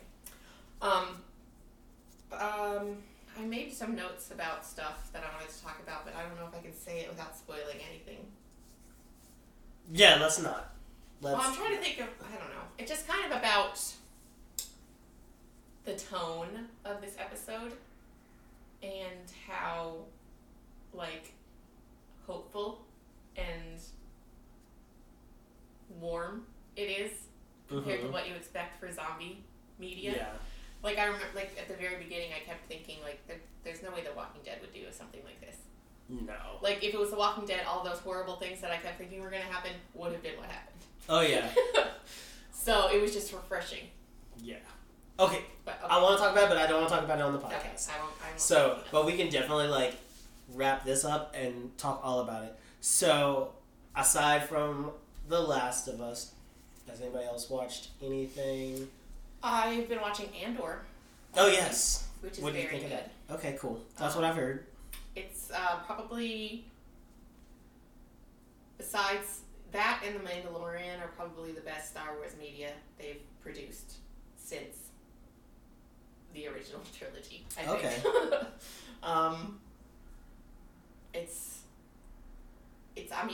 Because I think both of them have the benefit of being there are billions of other stories we could be telling in this universe. Yeah. It doesn't have to all be about the Skywalkers. Mm-hmm. And this is a political intrigue, how rebellions are formed kind of thing. And it's very interesting. And I love Diego Luna, so... Since Dirty Dancing to Havana Nights? Yes. Which I had the soundtrack for. I had the soundtrack and the DVD. Yeah. So yeah, it's really good. It's interesting though because it has I keep thinking this is the last episode because it keeps having what seems like it is the finale, but it's really just the end of one little plot. Oh, that's enticing. Good TV. Yeah. But it's how many episodes is it? 10? 12, I think. Ooh. Okay, I'm finally gonna watch it. I'm gonna watch it. It's really good. Tonight, after The Last of Us. I still have 3 or 4 more episodes left, but it makes it easy to stop, because you're like, okay, I know there's more, but this is a satisfactory place to stop for now, but I still want to finish it. Yeah, ooh, I'm totally gonna watch it. I'm gonna start watching this week. We tried to watch it, and we just weren't in the frame of mind, I guess, at the time, because we didn't make it, like, halfway through the first episode. Well, yeah, we just weren't in the mood, I think. Well, I watched the first episode and was like, this is boring. Yeah. And didn't go back until I heard everybody else say, no, trust me, it's really good. We've watched all the other ones. I just, for some reason, we just haven't been... I think if you get back into it, I just think the first episode is kind of boring. Yeah, honestly. well, you can't do everything in the first episode, I guess. But, yeah, that's the another thing I've been watching. And I don't think I've seen anything else worth talking about. Okay. You guys? Well, Rashad, I watched Smile because you said it was good. Mm-hmm. And I loved it because it's my favorite kind of horror movie where there are jump scares. Good. And I will scream and then laugh hysterically each time it happens. I love all horror movies, but that's my favorite kind. Good. So I really enjoyed that. And I thought the story was actually good. Sometimes horror movies can be good, but the plots, you know. But I really liked it. It felt like a good movie, like not just a horror movie. Yeah. And I didn't even realize who I was watching at first. I'm a huge Kevin Bacon fan. It's his daughter. And and I was like, oh my god. I guess what's her it's name? Baby Sosie? Bacon. It's Baby Bacon. Okay. I think her name is Sosie. It's Sosie Bacon. Okay. Now that you say that, I think I did know that. Yeah, she was really good. It was really enjoyable. It was a different kind of story and a different kind of villain, and it didn't end how I would have thought it would have ended, but That's it was so just interesting. Wait, Are no, we're not going to spoil spoiling? it. No, we're not. Okay. We'll have to talk about it off the Maybe podcast. Oh, did you watch it too? Yeah. We'll talk about it. We talked about it. Okay. But yeah, it was just really good, and I would definitely recommend it. And it's not one of those that's like too scary for people that don't really like scary movies. I mean, there's some parts of it that are scary, but it's really good. It's good. That's my review. It's really good. Yeah. Okay. And then I also, at your recommendation, started the anime Erased today, and I already watched 10 episodes. Yes! And I was almost late today because of it, because I didn't want to stop. It's so good. I didn't even realize... It turned out to be a different kind of show than I thought it was going to be. And it's like right up my alley for like the subject matter that I love. See? I knew that you were going to like it. That's why I suggested it. It was perfect. It's so good. I flew through it. I think I have like 3 episodes that will be finished tomorrow. Yay, that makes me so happy. It's so good. And, you know, just as a basic premise, this person can sort of go back in time in order to prevent bad things from happening. And it gets way more complicated than that. But it's very multifaceted, I feel like. Mm-hmm. There's a lot of substance to it. And just kind of commentary on humanity, and it's really good. So, yeah. Cool. Can't think of anything. Oh, the other thing we've been watching, we always have like a comedy on deck that we'll watch like while we're eating or right before bed, and so we've restarted The Last Man on Earth with Will Forte, which is hilarious. Cool. But, yeah. I watched some of that, I never finished it. It's pretty damn I haven't watched any of it. It's on Hulu? I think so. I'll let you know when I get home. If it was on Fox, I think it would be on Hulu now. Yeah, I'm pretty sure it is. Yeah, it is. It is. Okay. I caught up on the Winchesters. How are you feeling about that? I still haven't started. Well, we talked about it some. I think that John and Mary are both really good. I think John's mother is good. I think the other 2 characters are not great. I almost feel bad saying that because I want them to be good because they're they are representing the entire POC cast and the LGBTQ plus blah blah blah community, but they're also just not very good actors, and it's bothering me. That's fair. And I guess I just think the main thing that holds Misha is climbing all over my chair and being distracting. Yeah. Still. And adorable. I love it. But I think the thing that holds the Winchesters back so far from me from being as entertaining as Supernatural is that they talk about their problems. Yeah. It's too earnest. Like, they're all too, like, you're my family, or what. We're on episode 13 of season 1. You don't need to be bottling shit up. And, well, John is. Mm-hmm. John feels like a Winchester to me. And it makes sense, considering he raised them. But, yeah. I don't know, they're just too, like, it's too saccharine. Yeah. For me. And a lot of Supernatural was, boys being boys, not talking about their feelings. Yeah. And talking around things and whatever. But maybe, like you say, it is a good representation because their dad is... Well, John is like that, yeah. Although he even still is more straightforward about things than they would ever be on Supernatural. Like, from the sounds of things, they're gonna have to do like a full mind wipe on John to make him who he was. Yeah. There's absolutely no way that this could be how things actually happened. Yeah. But, again, I think Dean has a line in one of his voiceovers in the last episode, maybe it was about, this isn't going the way I thought it would when I knocked over the first domino, or whatever. Because he gives John the letter from his father that leads to John and Mary meeting each other in this. So, obviously, this is not how it was this is not how it happened. Yeah. At least not in the way we've been told. Huh. So, that's the main thing that's really keeping me going at this point. I enjoy John and Mary. That's good. So whenever it's just them, I enjoy that. And I just want to know where they're going with this. Yeah. I'm fascinated. I want them to get there fast. It honestly just feels like Jensen totally was just like, fuck that ending. I am fixing this. Yeah. As he should. Yeah.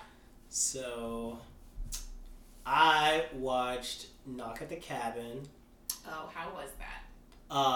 It was boring as fuck, and Did it have a really stupid twist ending? There's no twist. Oh. It's just very straightforward and stupid, in my opinion. Okay. Well, I mean, I assumed it would be stupid. Like, I expected it to be what it was, which was like disappointing to begin with, because I'm like, all right, well, I've got a pretty good idea of what's going on, and it's exactly what I thought what was going on. The choice that they talk about, like what they have to do, of like why those people are there at the cabin, that I had an idea of what that was going to be too, and then how it all plays out, and when you find out about this family, it's just very like ham-fisted and very much like there's nothing that happens in this movie that you haven't seen before or heard before. And it's supposed to be compelling when, like, it reaches its climax and everything. And I just felt nothing. That sounds about right. And I was just... Why do they keep letting him make movies? Because, here's the thing. He's not making bad movies anymore. He's just making mediocre, bland, lifeless movies. You don't think Old was bad? I don't think you could call that it was mediocre. Weird. Yeah, I don't think that's your normal, run-of-the-mill, boring movie. That's some weird shit. I thought it was... Yeah, it was weird. I didn't think it was bad weird. It was just weird. Do they talk like human beings? Do they sound like actual human beings? Yeah.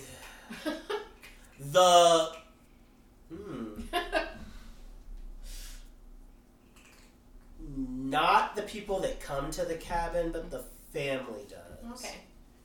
Well, but at least you got that much. Like, so here's the thing. It's one of those movies where you're like, who is this movie for? And then, like, once you realize who the movie's for, you're like, well, that's not me. Basically, the people that I've heard, like, speak highly of it, I'm like, yeah, you would like this. Can you tell us who those people are? Alright, I'm gonna just put it out there, like, white gaze. It's very specifically stereotypical, palatable white gaze. Okay. Like, that is exactly the type that enjoy this movie from what I've seen. And that's I've only seen one person. Wow. I'm going off of one person who's seen it, because most people that I like keep up with don't watch movies like I watch movies. Mm-hmm. But that's just the vibe that I get, because that was what was given to us in this movie. People who have a very or not intersectional idea. Like, their only struggle, if your only struggle in life was that you were like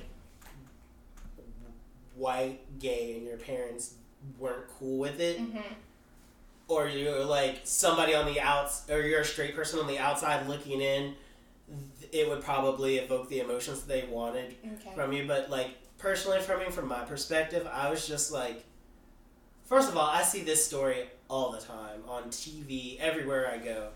This, like, as far as like this couple, I'm like, there's nothing that they go through that I haven't seen on television before, ever. Aside from the situation that they're in. Well, this yeah, movie. that doesn't seem like... No, that doesn't happen at all. No. But, like, as we find out more about them, I'm like, I am so incredibly unmoved by any of this. So, I know that I should be. So, sounds like something that is obviously written by a straight person thinking that they're being woke. Yeah! Yeah, it's very pandering, and it's like fun. Anybody listening, if you watch this movie and you like it, like, go for it. Like, good for you. I'm just like, as a gay black person, I just really don't find that very moving. Especially having seen it my entire life. So, it is what it is. Well, if you had told me, I mean, details aside, if you had told me, oh, it's actually amazing, I would have been shocked. Oh, yeah, that would have been the twist. If it had actually been good. Yeah. But anyway. So, yeah, I mean, like, it's a decent movie. It's just it's no life. No life. Is there anything good? Well, I will say, I don't think I've talked about it on the show, but Love Island UK started back last month, and I have been watching it religiously, and as always, the men ain't shit, and, you know, some of the girls are cool, but I usually always like the girls, and I usually end up hating the men. I watched the US one. I haven't watched the UK one yet, but my sister's been trying to get me to watch it, and I hated it and loved it. Yeah. Wait, how much of the US one have you seen? The whole first season. Oh, okay. So the second season just came out, right? Of the US one, or is it about to come out? No. So USA has had 4 seasons. The first season of USA, I only made it like 8 episodes in, and I dropped it. Oh, I watched the whole thing. But I did like Kira and Cashel. I love Kira. I love her in a gay way, and Kira's amazing. Followed her on Instagram. Good. And she still pops up in my photos, and I'm like, yeah, I love me some Kira. Well, speaking of loving someone in a gay way, on Andor, that actress, Adria Arjona? I don't know. She was also in Morbius, unfortunately. I don't know who you're talking about. Oh, his love interest? Yeah. God, she's so pretty. Yeah, she is. She was also in Good Omens. Every time I see her in anything, yeah. How is anybody that pretty? It's ridiculously good. It distracts me how pretty she is. Yeah. Like, I wanted to go on Love Island and be Kira's girlfriend. So, oh my god. So in Love Island Australia season 2, so I'm just trying to they had a girl, like, couple up with a girl. So there was so you should have stuck with season 1, because someone comes on that's a female that Kira is into. Nice. Yeah. I like that. But I will say season 2, I love season 2 I haven't watched of it Love yet. Island. So just know that my 2 favorite girls in that, my 2 favorite cast members, and like just They're like two of my all-time favorite Love Island contestants ever. Justine and Selly. Those two are fucking amazing. I love my girls. And then in season 3, Cachet. Oh my god. Talk about star power. Those three are like 3 of the greatest people who have ever been on Love Island. I really need to watch. I was so upset because, like, you know, I followed up after the end of it. And yeah. Nobody was freaking still together. And there was, like, one couple I was really sad about that they didn't survive. But most of them don't make it. Yeah. Well, given the show and this environment in which they met. Yeah. But it's really cool because on UK, some of them do make it. Yeah. Like, last season they didn't win, but this one couple, Faye and Teddy, I was rooting for them the whole time, and they definitely like went through some shit. But oh my god, they made it. But anyway, this new season isn't like lighting a fire in my heart, but I'm invested. Okay. Question. I've heard so many people talk about this show. What makes this show better than other reality dating shows? Okay, so I can tell you why I love it. I'm going to tell you right now, though, I'm not going to watch it. I'm not trying to sell you on it. I never try and sell people on it. Because I do not like reality television, with the exception of Big Brother and Love Island. So, the thing that I love about Love Island is sorry that Misha's using the litter box. You guys can hear that. That's life. The thing that I love about Love Island is that it puts people in a position where they can't ghost people. They have to talk things out, especially if they want to move on from one relationship to another. And so it forces these people to have to navigate in ways that they would not normally like navigate in the real world. They have to explain why they don't feel the way that they do sometimes, like why they don't feel the same way about somebody. They have to like explain things to people, and that's something that you don't normally get in the real world because people don't do confrontation. It's a lot easier to just ghost somebody or be like, this isn't working, and peace out. But in this show, they're stuck in this one area, and unless the person gets sent home, they're gonna have to like learn how to maturely end things and move on and deal with each other. And yeah, they do explode sometimes, but they always have to find a way to make peace because they're stuck together. They all sleep in the same room. Like, it's not like they have this huge house. Like, they're literally stuck together. I mean, like, you can go somewhere and kind of, like, be on your own for a little bit, but eventually you're all going to be around each other again. Yeah. And I like seeing how people deal with these situations, especially since they're mostly younger people who would not have these conversations. And I like seeing how they handle these situations, or how they handle, like, yes, I have a really good connection with this person, but now somebody else has come along that I have a really strong connection with, and I want to pursue this instead of what I'm currently with, and how do I, like, explain it to this person that I've been with, and things like that. I just like seeing how they manage each other's feelings and their own feelings. Well, and that's another different part about it, is they're constantly throwing new people into the mix. Oh. So even if you see a couple that you think is super settled, this new person comes in and someone might make a connection and it just throws everything.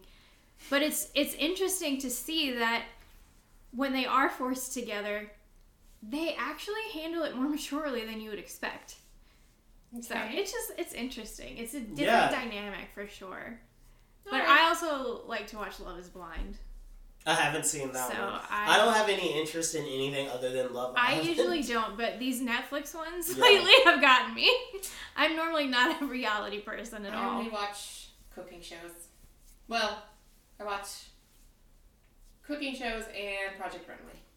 I really don't. You should watch Drink Masters on Netflix. It's good. I think I've tried it. But I guess I'm just not interested in watching people make drinks. That's fair. Then don't watch it. Yeah. And I tried the one about glass blowing. That one was boring. Yeah. And I've tried different... Oh, no, I also like the one, the makeup one. Glow Up. Oh. I like that one. That's cool. Okay.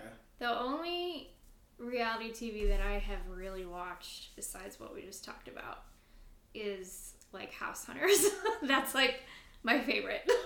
I have watched some home design competition shows also. Yeah, I watched Top into Design the competition usually. Once upon a time. But yeah, they're normally not my bag. I normally don't like competition shows. Yeah. Love Island is different because it's not... Well, like, Love Island and Big Brother are two different competition shows that I like because it's different. It involves, like, personal skills. I generally only like watching competition shows that are about us, like, tangible skill or talent. Yeah, I like food. Yeah. Top Chef is my ultimate favorite. Yeah, I used to watch I love Top Chef and Project Runway. Yeah, see, I think those are cool. And I like them when I'm forced to watch them, but somebody has to make me watch them. I'll never just sit and watch them on my own. As we talk about this, and I keep saying, I don't really watch reality TV. I keep thinking of all the reality TV shows that I like. I don't watch like the Real Housewives or Kardashian style reality. No, somebody has to be like getting money at the end of my reality shows. Like I just watched one. I've watched so many cooking competition shows. It's insane. There's one from Canada called Wall of Chefs. Okay. It's on, what's that one like? I think it's on Hulu. What's it like? Yeah, it's so basically it's just there's different contestants each week. Mm-hmm. And there's literally just like a amphitheater style seating. Yeah. Of a bunch of famous Canadian chefs, so everybody always reacts and they'll say their names out, and all the contestants are like, "Oh my god!" And then of course I'm like, "I've never heard of any of these people. They're all Canadian." Yeah. But I know them now because I watched so much of that. And it's kind of I don't even remember.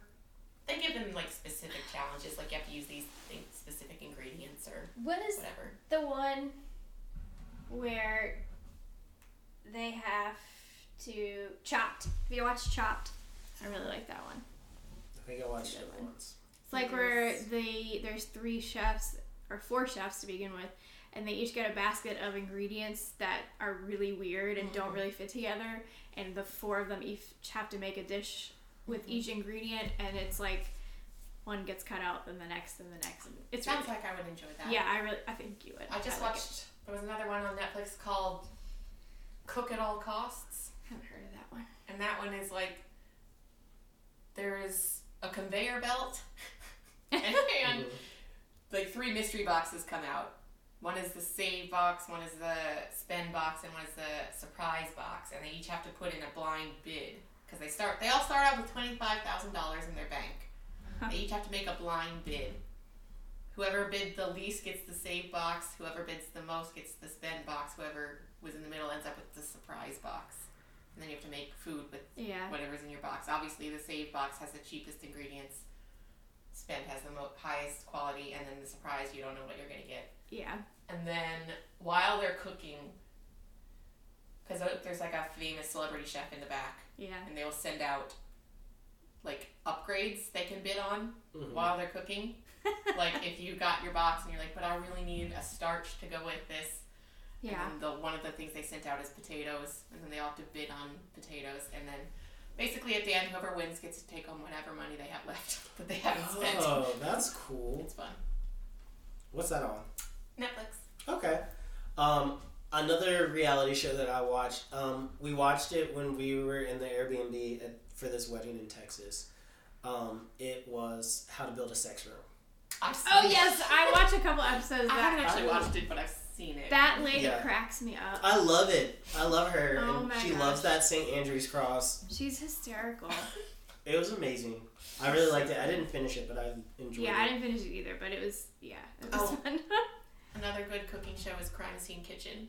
I haven't seen that. What's that? It's hosted by Joel McHale. Okay. So that's great. And it's so stupid, but it's funny. So there's a bunch of 2-person teams. It's a baking show. And the gimmick is there is this staged crime scene. Mm-hmm. It's just a kitchen where they have to go in there and look around for clues to figure out what was made in the kitchen. Oh my god, I love it. That's kind of cool. It's actually really funny. Yeah, it sounds amazing. So then they have to figure out what was made, try to replicate it. Mm. Obviously, if you guess the dessert correctly, that puts you ahead of everyone else.